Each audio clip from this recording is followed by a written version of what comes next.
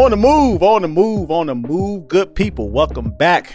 This is Mike Africa Jr., and this is my podcast where we illuminate the struggles of the people, inform the uninformed, and give you nothing but the truth. On the Move is here to disrupt the system and spark a global revolutionary change. Today, I'm talking with someone that I've known for a little while.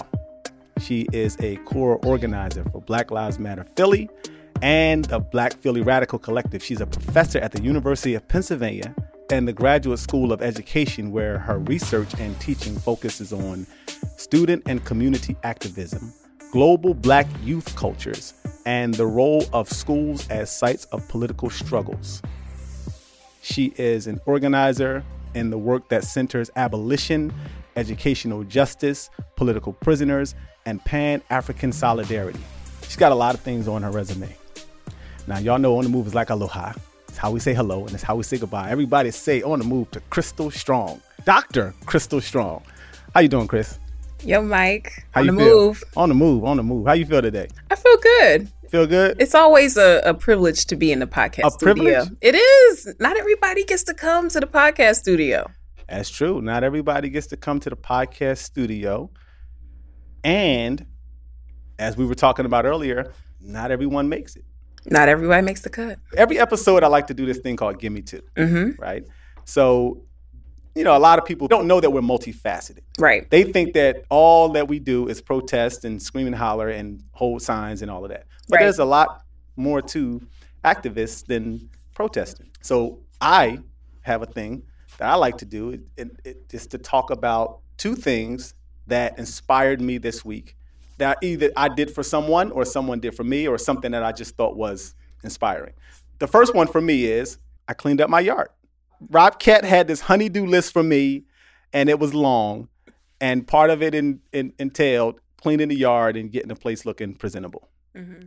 The other thing that I did, that I've been working on, and this is an ongoing process, I'm planning Rob Kett and I's 25th year together. Wow. 25 years. So we're... old. You old, bro. Yeah, I've heard that before. But that's impressive. I think that is It's impressive. Thank you very much. And y'all still going, still We're in still love. going, it's still strong, and still old. Yep. Washed. Well, no, I ain't washed. Them pants that y'all had me in at the that we event had that you y'all had in? me in. Okay. See how you revising history? That's okay, though. That's okay. what happened. I was like, yo, what y'all think of these pants? And y'all was like... The pants that people who are listening may not be aware of were these tighty-whitey skinny jeans that Mike decided to wear at the Move Day of Remembrance. I'm covering my face. They were unprecedented. I'm covering my face white because skinny jeans. They were unprecedented. You know what? I'm going to wear them again just because people giving me so much. Yeah, anyway.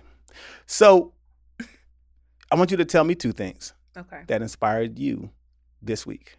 Let's think. So one thing is that the weather finally kind of broke this week. Okay. And so I spent almost every day outside in nature, walking. I took a walk by the water, and that was very inspiring because I feel like I'm a better person when it's warm outside. Okay. I'm happier. And so that really lifted my spirits. And then something else that inspired me is that in the last week, my students, we had graduation. Okay. And so I saw several of my students. How many students?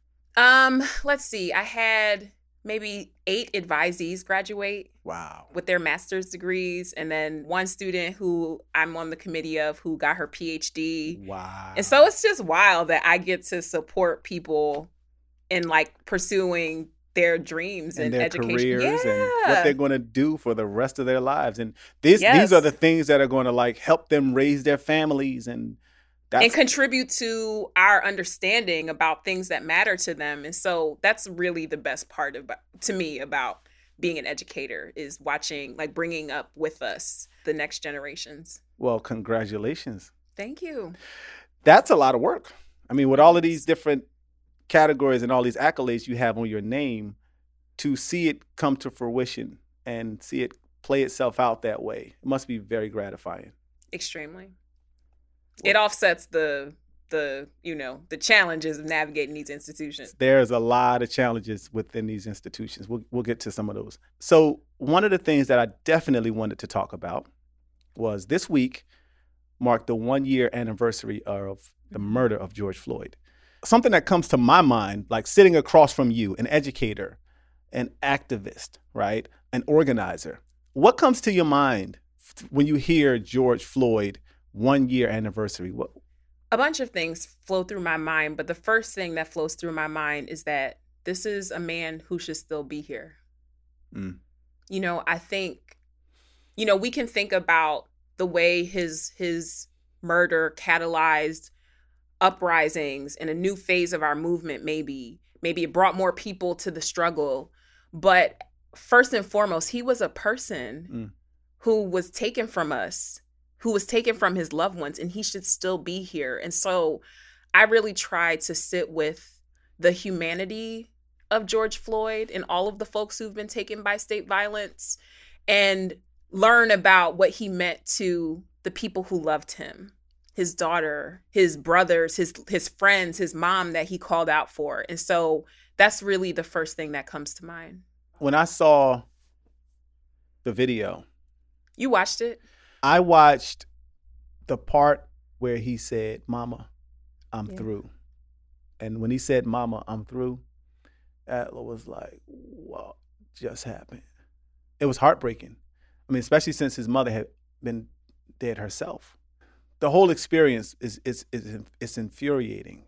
It makes you want to fight. I mean, It made the world want to fight because, it's an accumulation of so many losses, so many like everyday ways that the police and the state systems take our lives. And so, I remember this time last year watching TV and the news. I don't really watch the news like that because I find it like they tell us lies, right?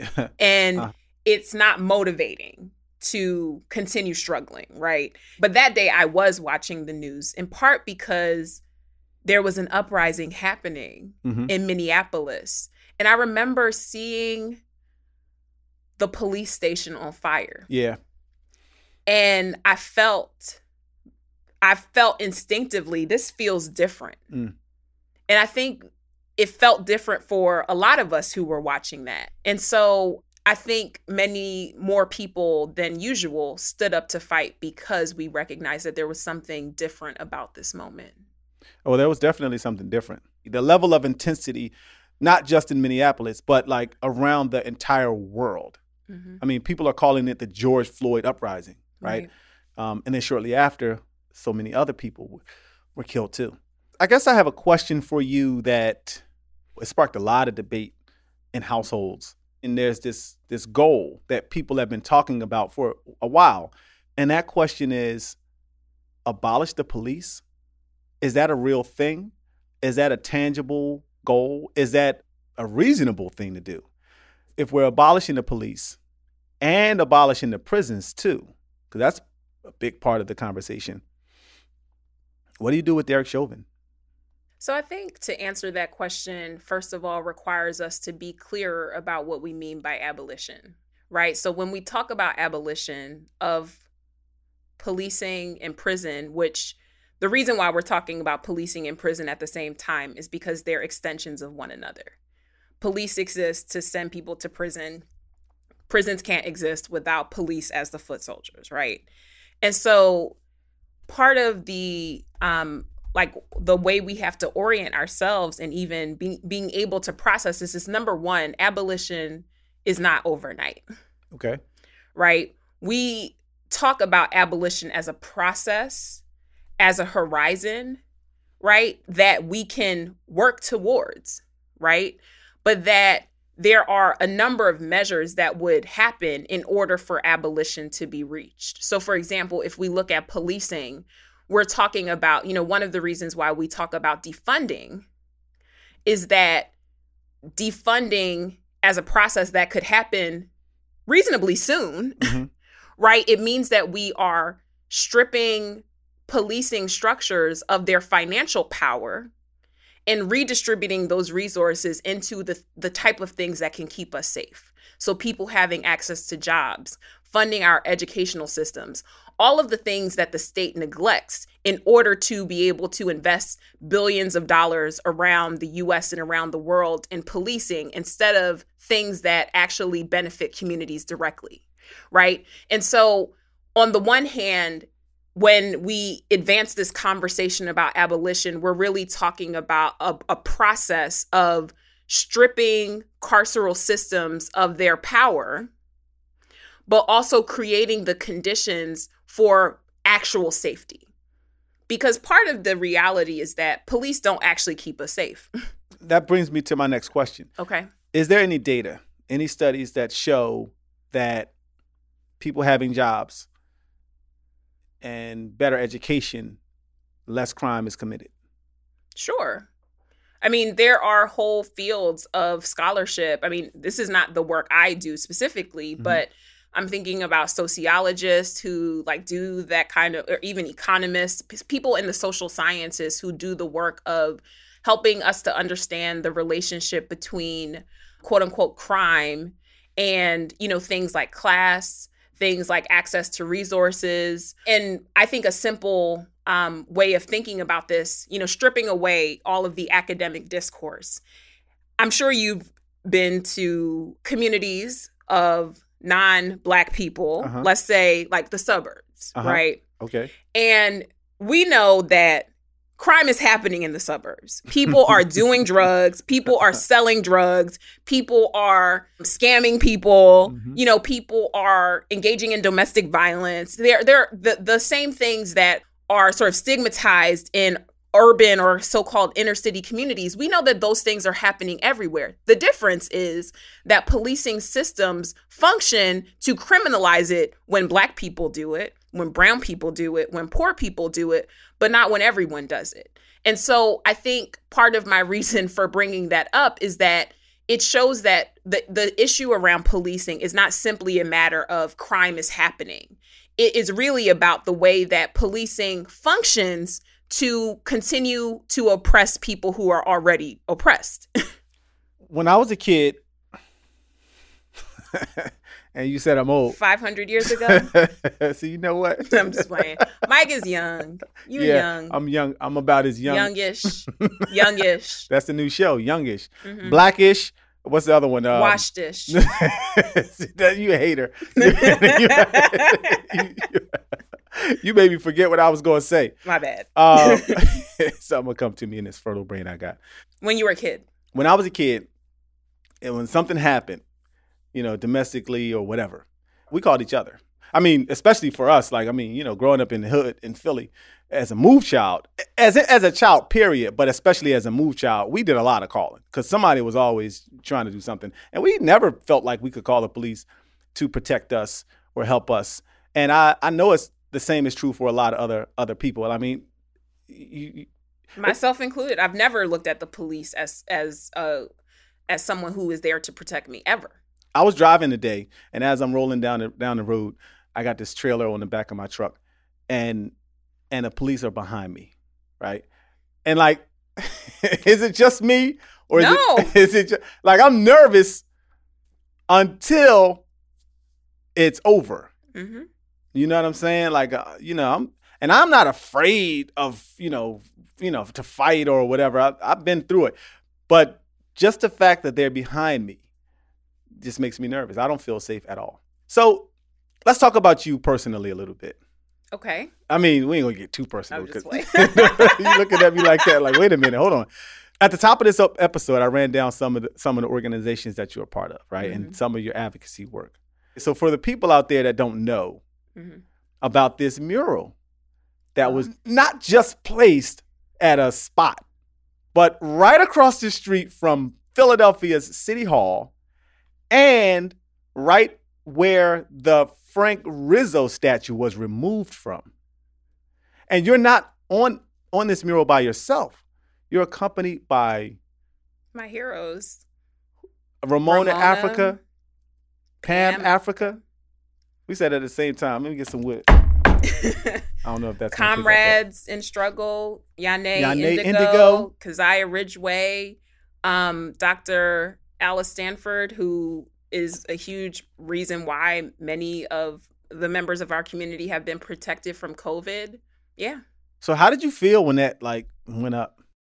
My first response was sincerely, like, who am I to even be on a mural? Mm-hmm. Because I think my own, and you know this just from organizing with me, I hope, like, I don't do this for the acclaim. You know, a lot of times I don't even be telling people what I'm out here doing, you know, so it's not really for the optics. It's really about what we're struggling around. And so there's the part of me that is so focused on the work that felt uncomfortable at feeling like I was being singled out in a way. And obviously not singled out because there are other Black women who are featured in this incredible mural by Russell Craig, who was commissioned to display this mural as a part of a series of murals that are honoring Black women organizers in the city of Philadelphia today. So I first felt uncomfortable because I was like, okay, I don't want people to think I'm like,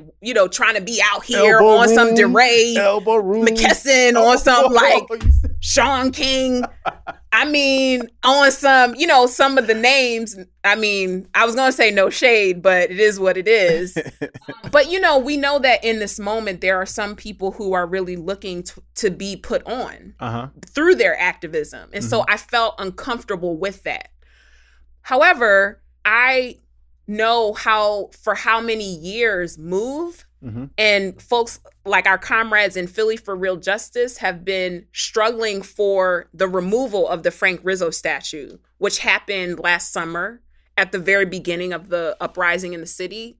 You know, I believe in the vision that we need to be able to see these Black revolutionary futures and to be inspired by that.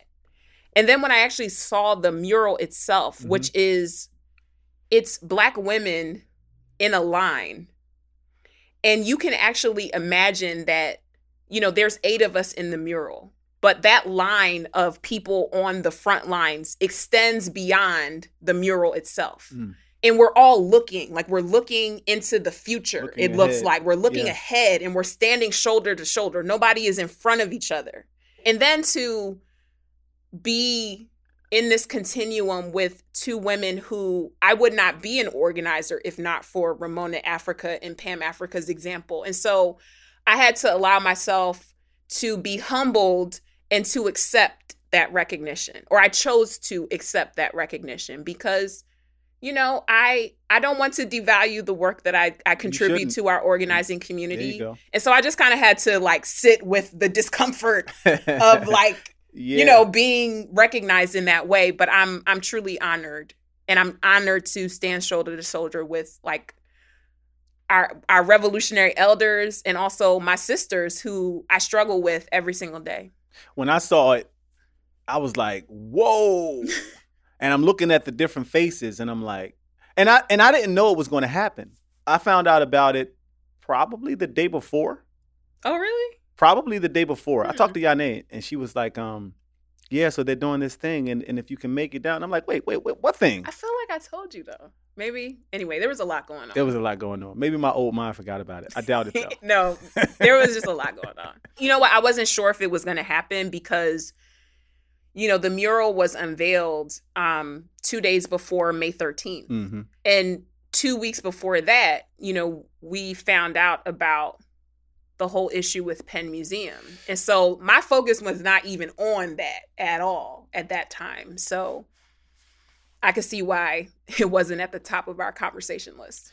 You brought up the Penn Museum. I want you to explain it.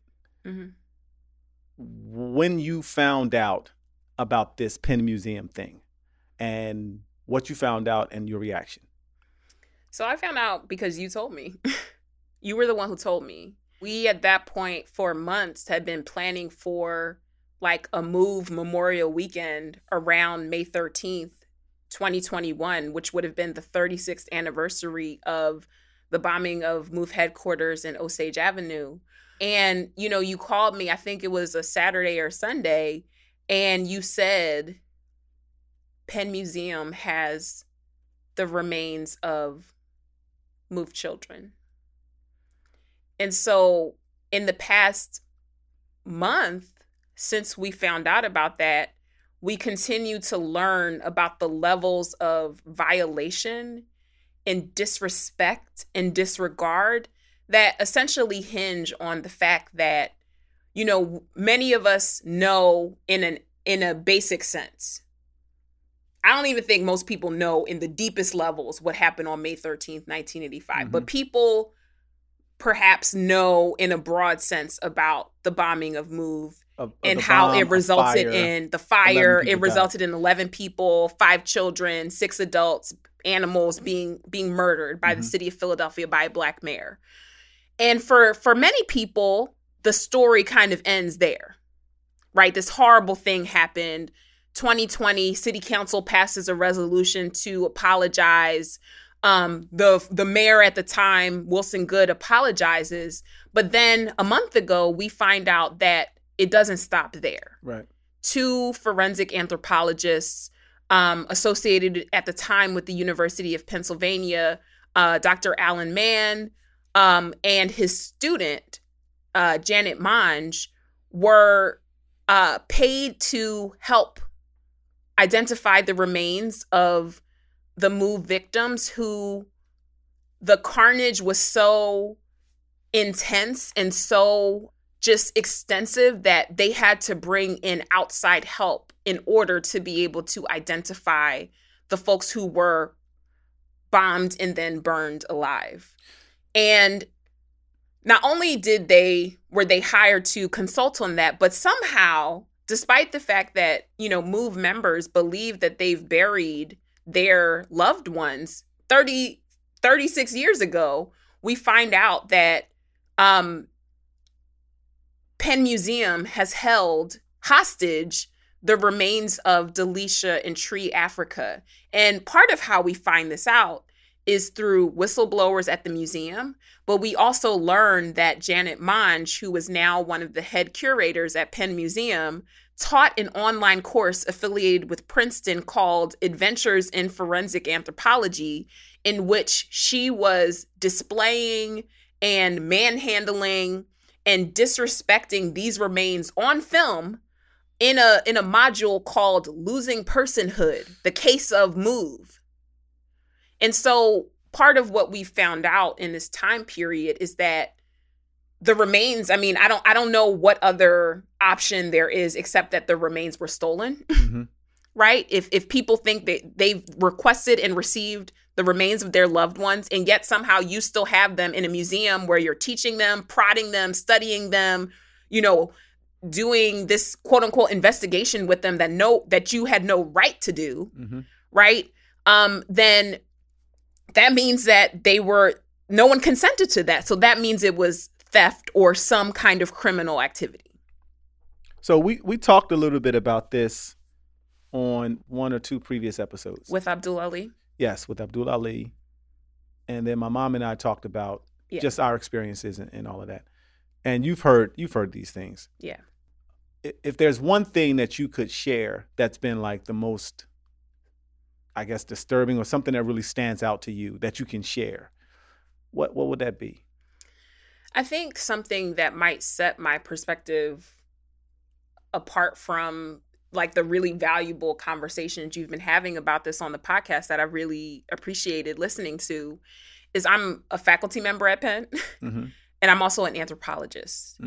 And so in that work, I teach research methods, right? And so I grapple with and try to teach my students about what it means to do ethical research with living people. But I think for me, some aspects of this that really require attention that I feel like sometimes get lost because of the other more pressing dimensions of this, right, is just the way that museums themselves are literally the result of theft. before the revelations around the MOVE remains, we were protesting the museum because we found out that the Samuel Morton cranial collection, which was established in the 19th century, it contained the crania of enslaved people from Cuba, of indigenous people, and also of Black Philadelphians who'd been grave robbed. Something that people don't know is that Franklin Field, which is where the Penn Relays happen, which is a huge international track and field every year, mm-hmm. It is on the literal graves of Black Philadelphians. It used to be a burial ground. And so Samuel Morton stole those remains to establish this cranial collection. And the reason why he wanted the crania is because he wanted to use it to make a case for the inferiority of non-white people. What? So you probably have seen like some of this old school racist science where they measure crania and say, like, you've probably seen like Caucasoid and it's got a bigger brain, Negroid, Asiatic. Like it's making an argument through measurements of crania about Black people and non-white people's inferiority. It was one of the foundations for modern medicine, one of the foundations for just modern science as we know it, these fundamentally racist and white supremacist presuppositions. Now, I'm drawing attention to that because it shows a continuity. This happened in the 19th century, and this happened in the past 40 years, right? And so there's something fundamentally white supremacist and dehumanizing and violent. So basically what I'm trying to say is that we ought to understand the university in a certain kind of way as another site of state violence towards Black people. We talk about policing, right? We talk about what happened on May 13th, 1985 as evidence of the structures of state violence against Black people and Black revolutionary struggle. But what Penn shows us, what Princeton shows us, is that the university is actually a participant in that process as well. I mean, the way you link it so closely to white supremacy sounds like you're saying that these are white supremacists, like directly. What, the university? Monge. Well, I mean, listen. I mean, I know Janet Monge defended Morton. That's exactly what I was going to say, which is that in 2011, I learned in an interview that was conducted with a Black physical anthropologist who sort of talked about, his name is Michael Blakely. It was in the Black Agenda report. He talked about the history of anthropology and museums and physical anthropology, which is the discipline that forensic anthropology is within. He talks about how in 2011, Alan Mann and Janet Monge wrote an article basically defending Samuel Morton, who is the person I told you collected these crania in order to make a case for the inferiority of non-white people based on these cranial measurements. They, in 2011, want to kind of defend him from the folks who discredited his work because of its obvious white supremacism.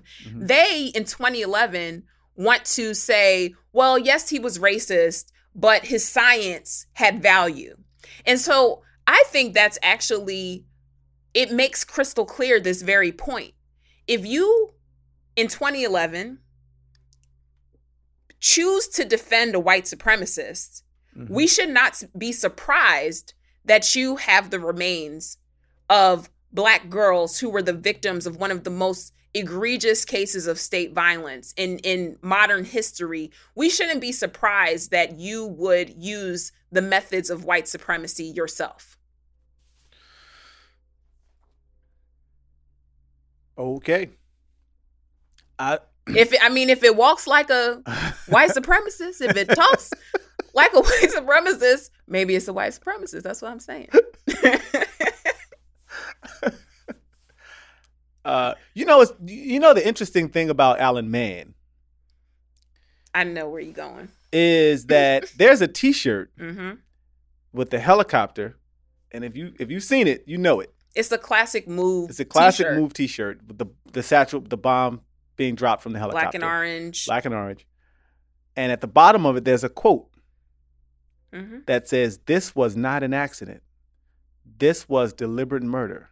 The circumstances surrounding it were horrible, and even more horrible to me was that the perpetrators were never in any way punished." That was a quote from Alan Mann. You know what is really so disturbing about that, apart from the obvious? I remember at the press conference that Move organized right after these revelations went public. Mm-hmm. Move members were wearing that T-shirt. Yeah. And it made sense because for 30-something odd years, people have been, or I don't know when the T-shirt was created, but 1992, I think. So for 30 years, people have been wearing that T-shirt.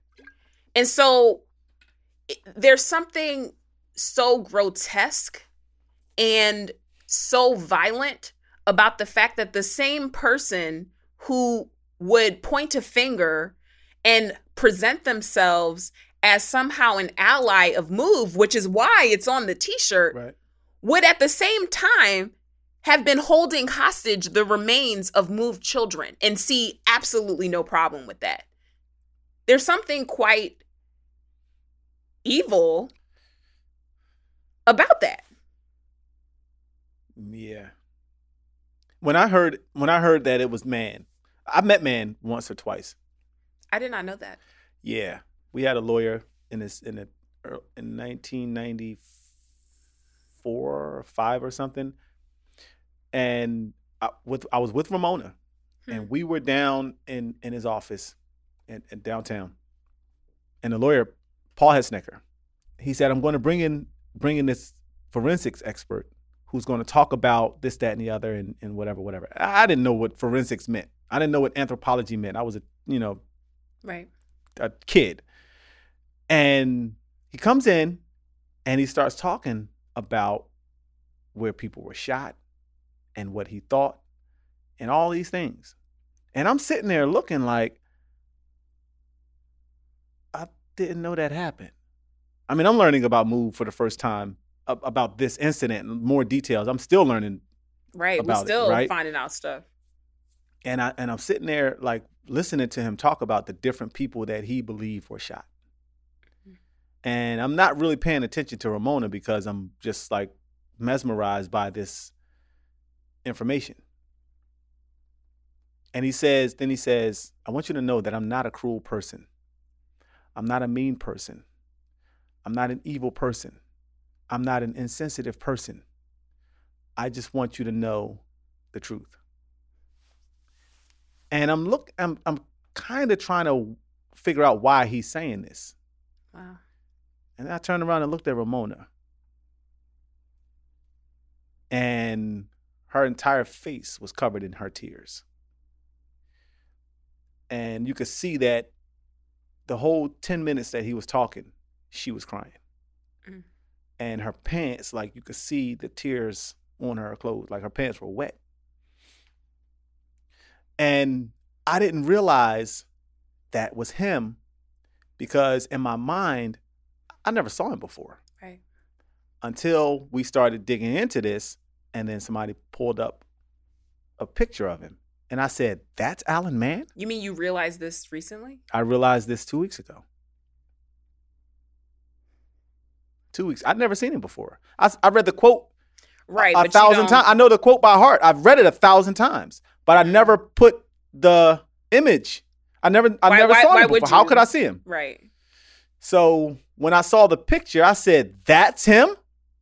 I remember him from 1994 or whenever it was. I didn't know it was him though.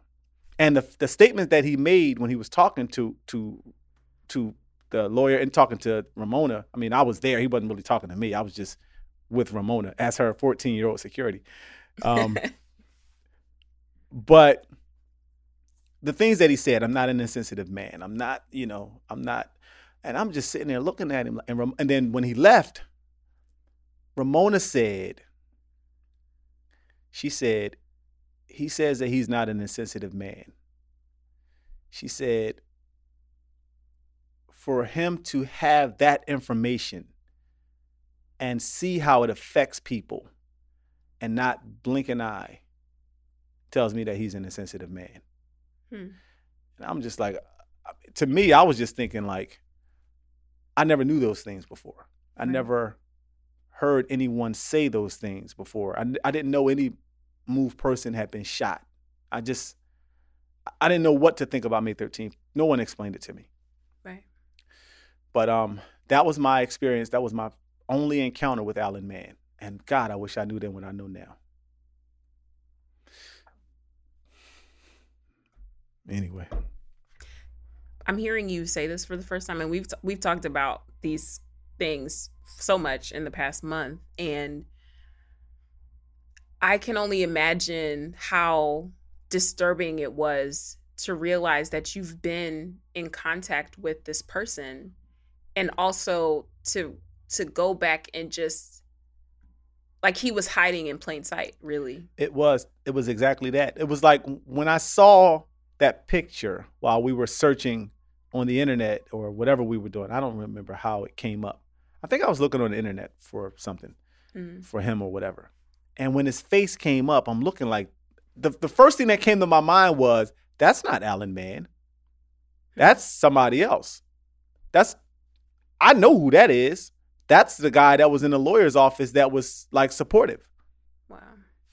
If the Move 9 trial if the Move 9 had a trial, Alan Mann could have possibly been a person who could have corroborated Move's the assaults from the police on Move or whatever, because he knows certain information. Mm-hmm. That's what I was thinking about. Because that's why would our lawyer bring him in to talk to us about something, right? So it was just like, that's not. And the quote, it was like, you ever see those horror movies when like the life flashes before your eyes, the whole thing just like rushes towards your face? That's how I felt. It was like, what another twist. Shit was crazy. I think that's something that really, it's one of the things that like have been keeping me up at night about this. I just think about y'all. I think about Move members having to relive all of this again and having to like look at the past 36 years like with new eyes. Oh, yeah. And there's something so terroristic about that, that you can't even trust like your memory of the past, because there's all of these new layers that were there that were concealed, that were hidden. I never, like this moment, going back in time and reliving, reimagining, revisiting May 13th, 1985. This right now for me is harder than when it actually happened. Because when it happened, I was 6 years old. Right. I didn't know any details. I didn't know who was killed. I didn't know how many people. My grandmother kept me away from that. My aunts, they shielded me from that. Don't watch the news. Don't talk to anybody in school. You just stay away from any of that kind of conversation. And I remember asking my grandmother, like, where's Tommaso at? I asked her, where's Tommaso at? And just as I asked her that question, she told me, she said, look out the window. We had a tiny house on Reno Street in Philly. And she said, look outside. And I looked outside, and just as I looked outside, a bright red cardinal landed on a branch. And she said, that's Tommaso.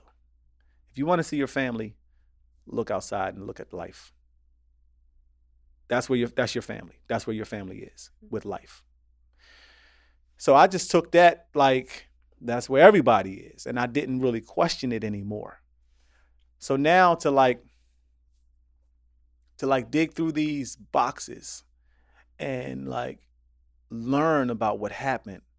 I mean, I remember my grandmother going to different places to identify people. Mm-hmm. And I remember her going to funerals. She asked me, I remember her asking me, did I want to go with her?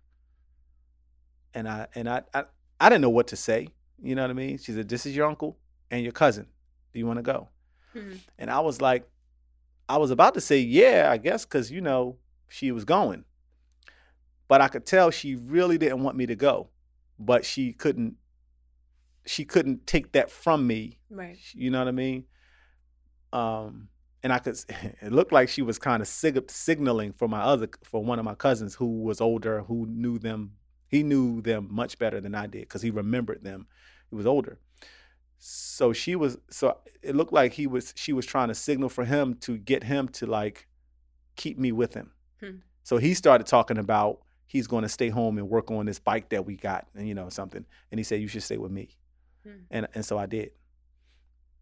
So now to 36 years later, to dig through these boxes, to see faces, to see the details and the descriptions, and to see the lies right on these reports that say things like accidental. Mm-hmm. It's incredible. And it's like I always saw the kids' faces. Mm-hmm. I think about the kids like every day. Like if a day goes by where I don't think about the kids, it's very rare. But now I see them a different way a little bit, and that's really haunting. It's really haunting because I don't want to see them a different way. I don't want to remember them differently than I remember them. But that's what's kind of being forced. I can't exactly imagine because there's something so specific about your experience, especially as a moved child, you know. But, you know, we have looked at some of these files together and it's so dehumanizing and violent, even just the records of what happened, and not like the way people are referred to, the way their remains are referred to. There's a level of disregard even just in the file folder. And so like that feels like a haunting, even as someone who did not have the opportunity, the privilege of knowing these beloved family members. Yes. Okay. Let's change directions here. I want to change gears. My question for you, Dr. Crystal Strong. I have a couple of questions, but one, what's the end game for you? Like where are we going here? You're driving this car and we're all going on a journey with you, right? Where are we going? I mean, my ultimate destination is I want Black people to experience freedom and liberation. And what does that look like for you? You know, there's like a narrative of like what it is not, but there's also the narrative of what it is. And the narrative of what it is not is like all of these oppressive structures, from policing to capitalism to just, you know, in all of its many layers of economic exploitation, white supremacy, you know, imperial, like all of these things that hold Black people around the world down. Like if we are to live the lives we deserve, if we are to live the full lives we are meant to live, those systems have to fall. But they also have to be replaced by the kinds of support and care structures that constitute community, right? To be able to have the things that you need, food, water, shelter. Basic needs, right? To be able to live full lives that can't be interrupted by these systems. These are the things that my freedom dreams are made of. But, I think a lot of my work has really fallen into a few different buckets. I mean, I think that's a wide imagination, given where we are and where we've been for hundreds of years, right? And we all have a part to play in that. And the part that I feel I'm best suited for, it has to do with kind of helping us to see the international dimensions of our struggle. A lot of my work has been on the African continent for the past, over 15 years. Like my first book project is about youth activism in universities in Nigeria. And so I lived over there for years over the course of... You've gotten a lot done in your life. You lived over there? I did. You didn't know that? You may have told me that. Well, maybe not, because I feel like we have had like other things to talk about. Yes. But we got a lot of... But I mean, part of the reason why it felt very important to me is, when I think about like some of the freedom fighters I really look to, they understood that Black people need to unite, right? That our struggles are interconnected. And for me, I think, especially in more recent generations, there's a way that we have been made to lose sight of that, right? And I feel it's incredibly important for us to understand ourselves as African people, and also to understand that, if we seek freedom for ourselves, like that means the liberation of Africa, that means the liberation of all Black people. And so I feel like that's one very important area of contribution to me, really strengthening these contemporary Pan-African solidarities and struggles. And I do a lot of work in that area. Another piece is around education, right? Nobody comes out the womb woke. You know what I mean? Like, we have these transformative experiences that help us to understand our conditions, help us to understand who we are, help us to find our purpose, find our place in the world, in the struggle. And so I see education as a really important political arena. Okay, so that it brings me to, let's get explicit. Can we get explicit? Okay. So this is just a part of the segment where I ask. Are we cussing? You can curse if you want. That's not the thing of explicit. Okay. Explicit is this tough question. I'm just joking. You can curse if you want, though. Shit, damn, fuck, whatever. Or like Pam Africa says, motherfucker. There you go. Do you have kids? Do I what? Do you have kids? No, I don't. If you had kids, would you encourage them to go to the University of Pennsylvania? I asked you that question because we're talking about what Penn Museum is involved in and all of this stuff. Yeah. And what do you say to the people who group you with Manj because you're at Penn? The same way the police department say all cops are not bad. I know you're not calling me a cop. I'm asking this question. Because we can square up. Because people have said things to me about this. They're like, yeah, well, so-and-so and so-and-so, but they work at Penn.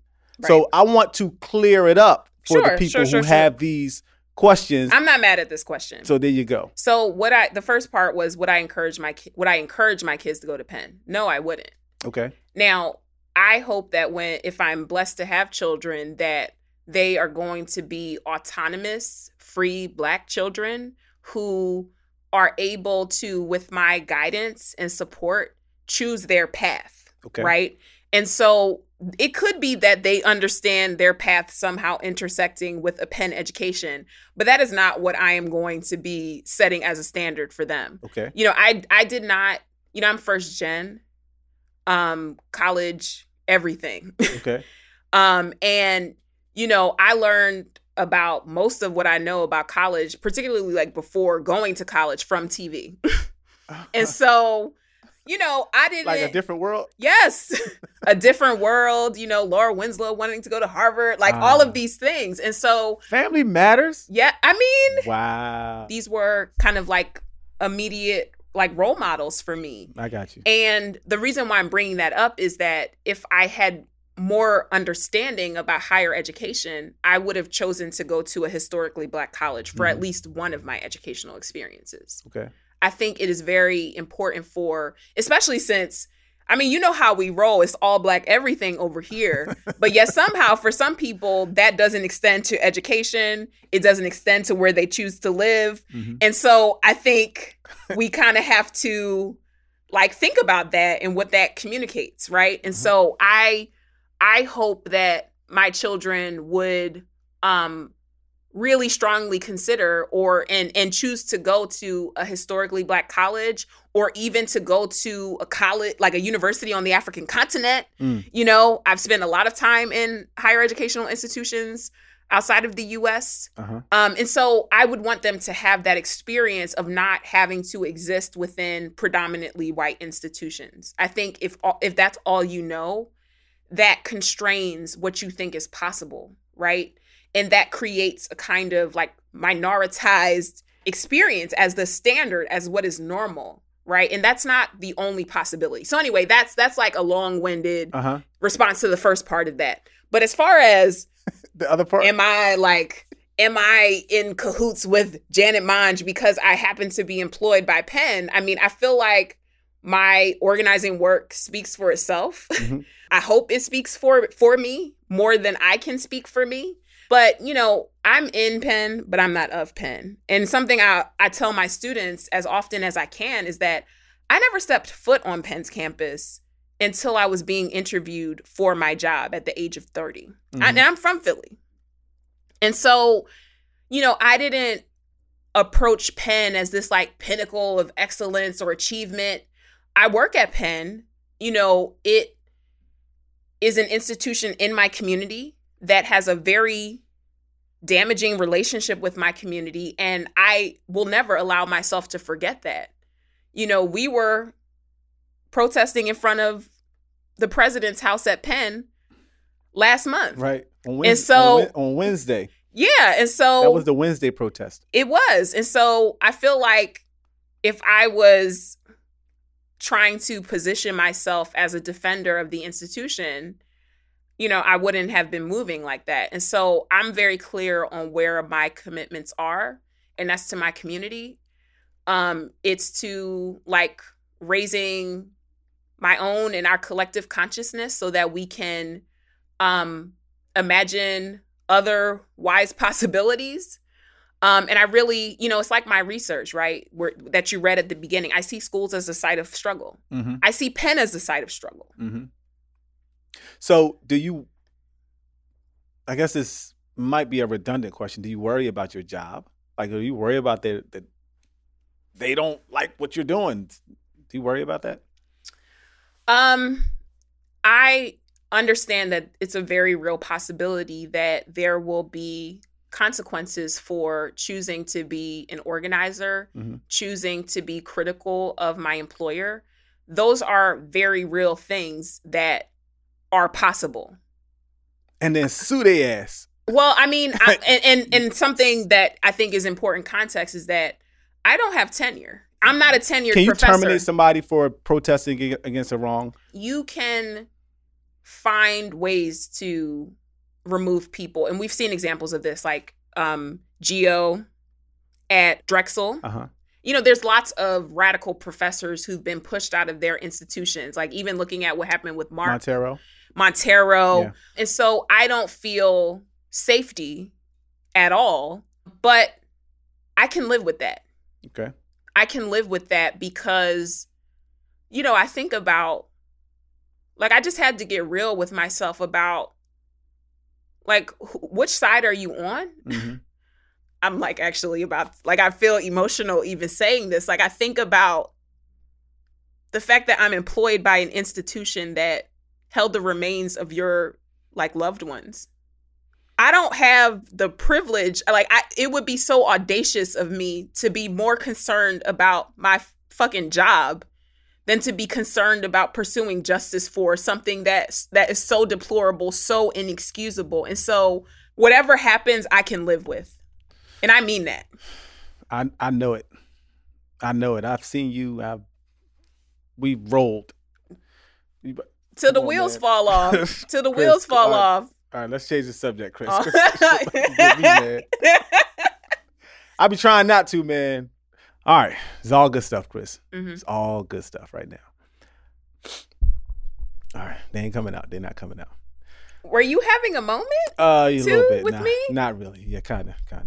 It's real, Mike. It is. It's real. It is. And these things that happen, it's so messed up that we're still in this position where we got to worry about consequences when we are not the perpetrators of this problem, this whole thing in the first place. I mean, right now we're stuck in this investigation that we got to do because they destroyed evidence. They misplaced deliberately. They're holding remains of people, and we're having to come and clean up their mess and try to find some level of justice and accountability. This whole thing is really, really messed up, and it speaks to the issue of white supremacy, and prejudice and the injustice that we've experienced ever since we've been here. And, like something I was thinking about too, that, people may not know who are listening, like we are working together. Right. We're working together on this archive work. And that's connected to this same institution by virtue of my involvement that is causing harm to you directly. And so, like, for me, I felt and feel I have zero choice but to let you know and y'all know that fucking institution, like we are committed to the things that we're committed to. And I just feel like we have to, you already, like we have to stand up for what's right at the end of the day. Like we have to be able to live with ourselves. Morals over money. Period. And that's what MOVE has taught me. That's what MOVE has taught me. That's never give up. Never give up. Pam out here. If it's worth fighting for, it's worth fighting until you achieve your goal. That's it. That's the way we roll. Chris, we could do this all day. We could. We really could. We could do and this we do all the time. Yes, we do. We spend a lot of nights strategizing, next steps, working on projects. Chopping it up. I appreciate you. I appreciate you too. Tell the people out there how they can connect with you. I am at Miss K Strong on Twitter. I'm out here in these streets. Tweet her up. I'm out here on the Book of Face at Crystal Strong, but mostly I really try to do Book of Face. I like that one. That's my nice. Parents, but mostly I try to connect with people publicly on Twitter at Miss K Strong. But see you in the streets. Other than that, that's your main social media handle. Yeah. And also, there's other platforms. Like we have the Pan-African Activist Solidarity Network. We do these Sunday schools where it's like a popular education series that amplifies the work of Pan-African organizers who were on the front lines of global Pan-African movements. And so that is archived on BLM Philly's social media pages. And so that's another place to kind of plug into some of the organizing work that I'm doing. You never stop. You on the move. You never stop. Every time I think I'm keeping up with you, like we talking, I don't even know how you find time to do some of the things you're involved in. That's how I feel about you, though. I mean, but you know what? That's how it is. When you're on the move. You on the move. You on the move. I'm trying to be on the move. That's it. All right, folks, that's a wrap. I need all of y'all out there to show your love to Dr. Crystal Strong for being a real one, and thank y'all for listening. Take a minute to give us those 5 stars, and so we can keep this movement moving. I got to keep on doing what I do. If you really like what you heard, make sure you give me the 5 stars. And make sure you're following the podcast so you never miss an episode every time it drops. Till next week, we got to say, on the move to the people. Say on the move to the people. On the move to the people. There you go. In the spirit of my pop. Peace out.